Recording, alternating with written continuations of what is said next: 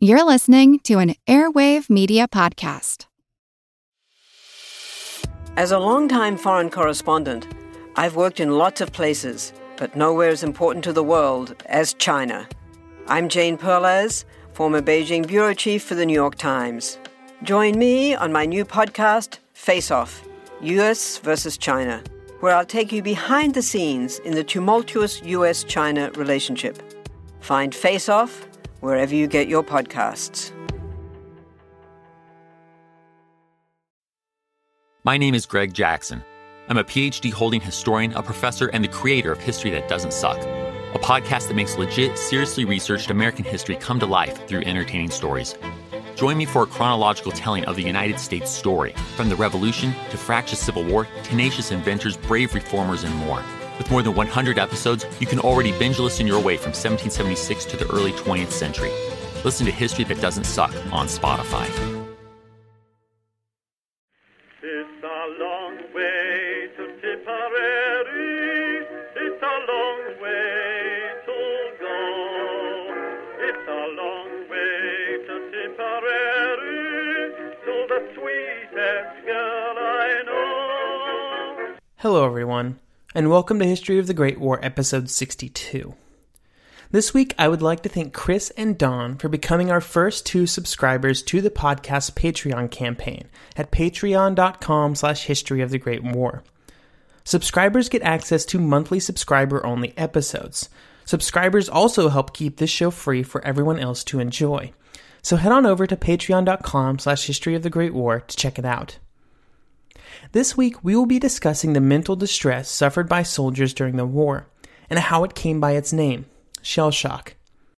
I thought that this quote from the sister of a soldier who was suffering from shell shock was an appropriate way to start. Quote, "My brother, who was also in the army, went out and he got shell shock." Of course, they didn't understand anything at all about it in those days. He was put on light duty at first, and for, I should think, 2.5 years, we had the most terrible life with him. I don't mean because he could help it. He couldn't help it at all. And no doctor seemed to be able to do anything with him at all. About 5 times a day, he'd say he was going to commit suicide.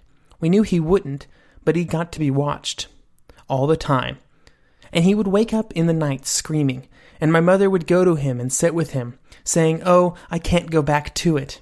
It was absolutely terrifying when he woke up, screaming and screaming and screaming. Shell shock was not a new phenomenon in 1914. However, the scale of the war and the type of fighting would exacerbate the problem. We will discuss how shell shock manifested itself during the war, and how the army reacted to it, before looking at some of the tragedies of men executed for cowardice who were most likely suffering from shell shock. We will then jump into how doctors of all countries tried to treat the men arriving daily to their hospitals without any physical injuries, but obviously greatly injured. Finally, we will look at how the topic of shell shock was discussed and addressed in the post-war period. This is an interesting topic because shell shock, which is now referred to as PTSD or post-traumatic stress disorder, is not a solved problem.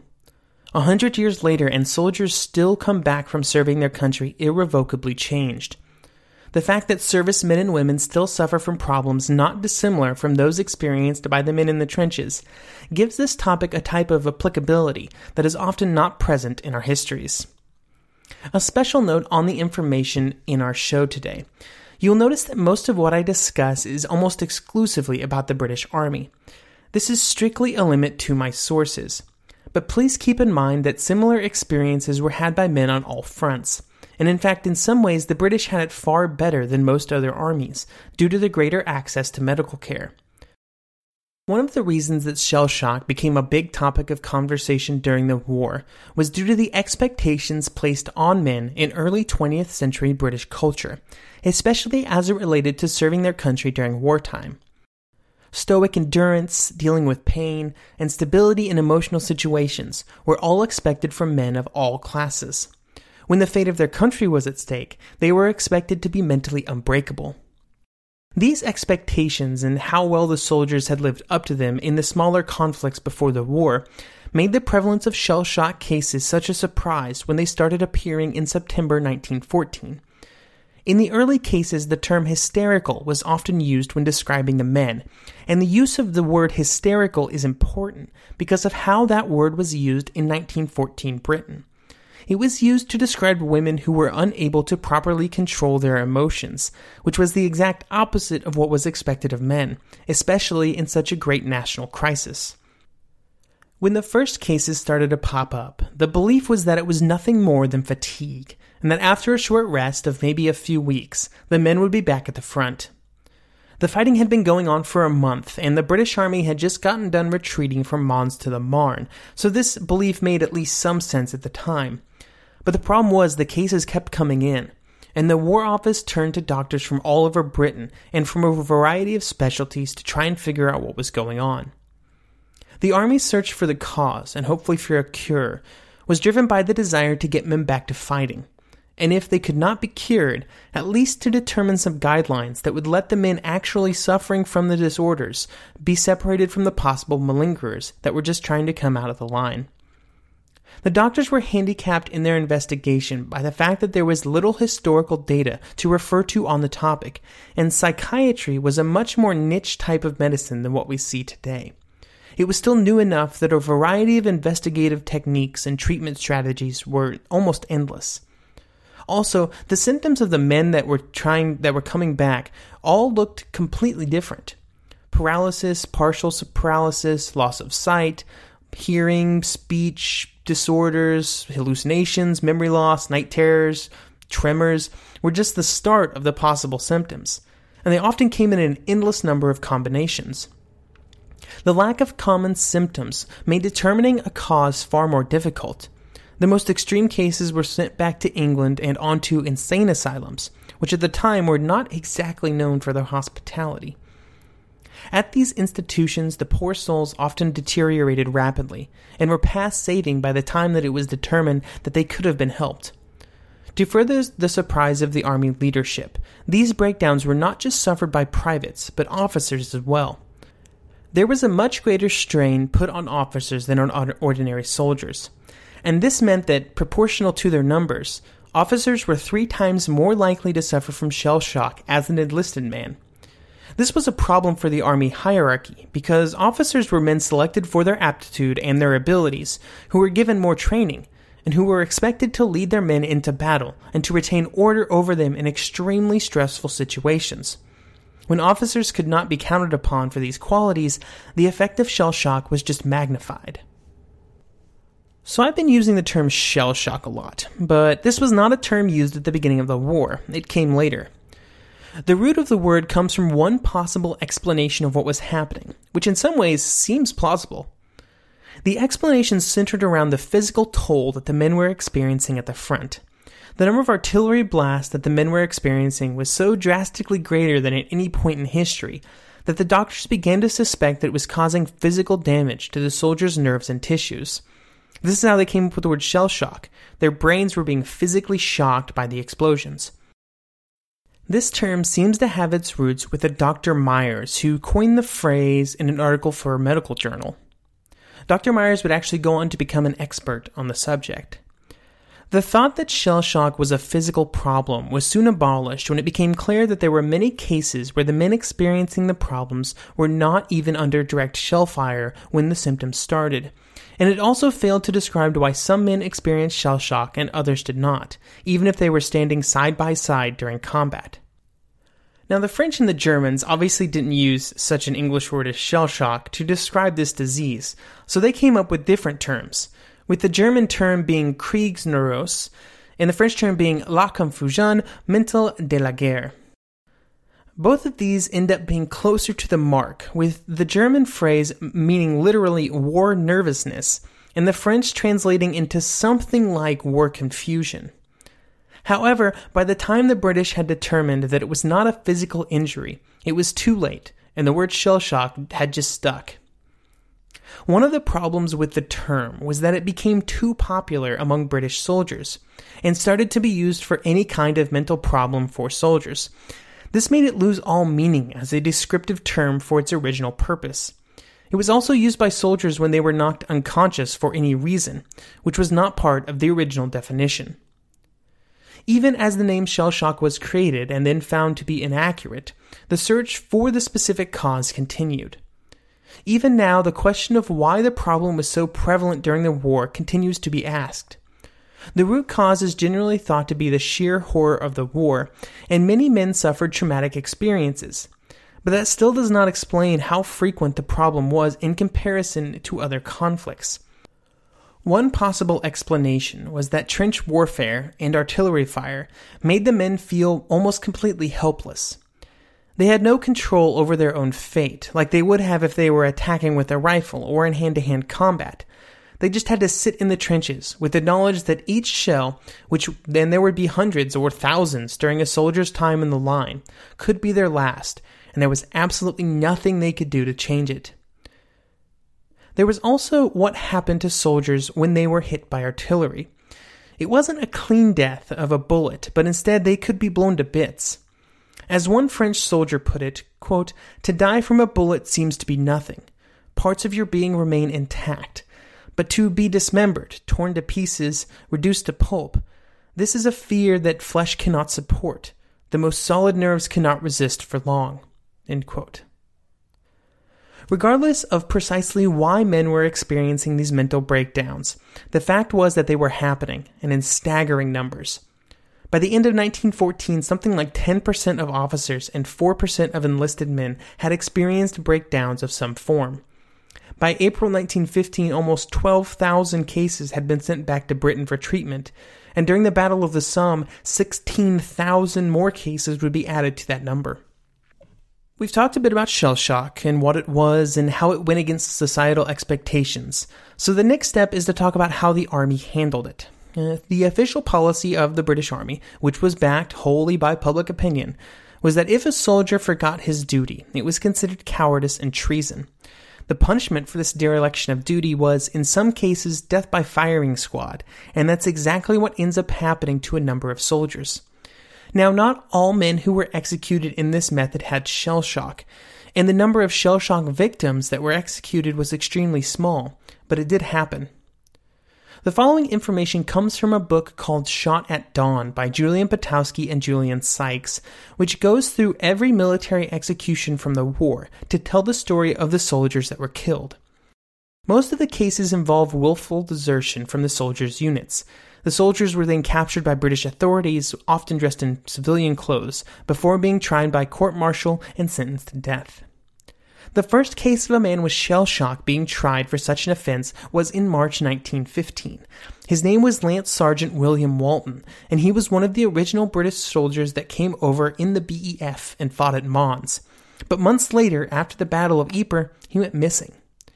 A while later, he was detained by British authorities while showing signs of shell shock. He admitted during interrogation that he had undergone a nervous breakdown, and it was obvious that he had problems answering the simplest questions about his situation and actions. Even though he was in such a condition, it was not considered grounds for dismissal of his sentence, which, due to his desertion, was death by firing squad, a sentence that was carried out on March 23rd. The sadness of the story does not end on March 23rd, though. At this time, the British policy was to inform relatives of the men of both cause of death and also the offense. This meant that the family of Lance Sergeant Walton was told that he had been killed by a military firing squad and that he had been convicted of desertion. This is tragic, knowing what we know now, that his family would have been told that he was a deserter instead of a man who was mentally ill. The topic of telling the families of the offense was hotly debated during the war, especially later in the war. There were always instances of family notifications being softened by individuals in a show of compassion, but this was absolutely not the policy of the Army. Here is a specific example of a message sent after a private of the Middlesex Regiment was killed for desertion. Quote, "Sir, I am directed to inform you of a report that has been received by the War Office to the effect that number 11, 1799, Private Harris A., 11th Battalion, Middlesex Regiment, GS, was sentenced after trial by court-martial to suffer death by being shot for desertion, and the sentence was duly executed on the 20th of March, 1916. End quote. While the story of all of these men suffering from shell shock and then executed for desertion is tragic, The men claiming to have shell shock after being caught for desertion certainly was not helping the situation at all. There are instances of men lying and trying to emulate symptoms, or really do anything to get away from the firing squad.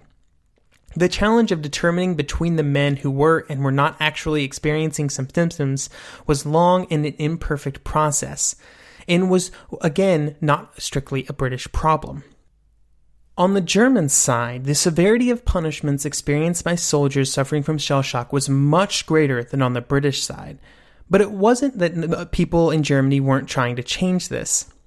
The neurologist Professor Gaupp was one of the men who tried to alter the German view of the disease. He tried to prove that the men could have been the bravest souls in the world, but sometimes the mind just can't cope with the situation in which they find themselves. Here's a quote from the professor's article. Quote, "The exhausted mind then feels that it is no longer master of the situation, and therefore takes refuge in disease." End quote. Regardless of the work of this doctor and others, the execution of soldiers by all armies for cowardice and desertion continued until the end of the war. In fact, the last British soldier was executed just 3 days before the armistice on November 11, 1918. While the army was trying to come to grips with what to do with shell shock on the front line, back in England there were whole teams of doctors trying to figure out a way to help the men whose minds seemed to be broken.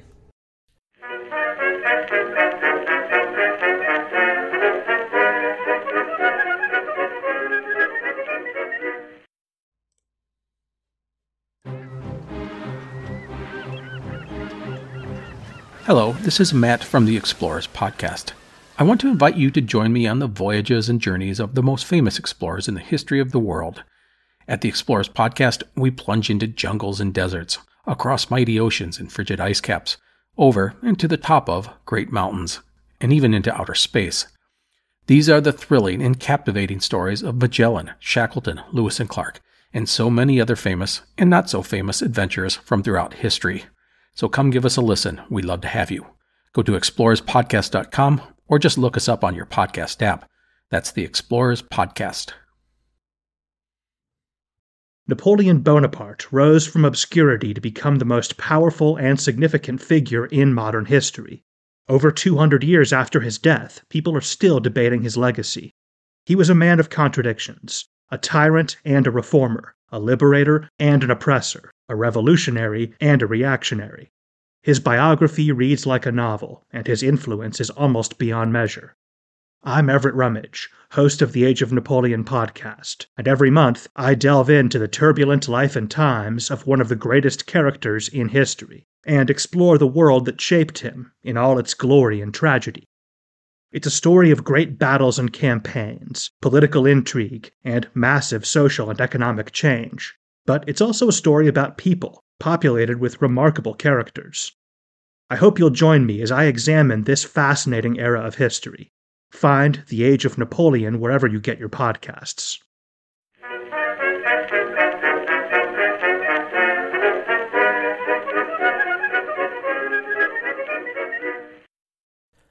When the number of men affected by shell shock grew to numbers that were too large to handle in France, they were sent back to England.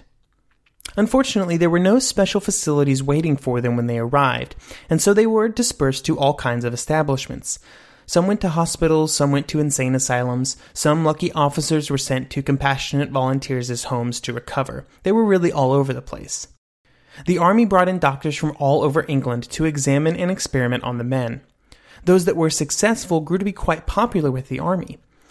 In Shell Shock, the psychological impact of a war, Wendy Holden talks about why the army was so concerned. Quote, "The army's sudden interest in the new methods was not entirely altruistic.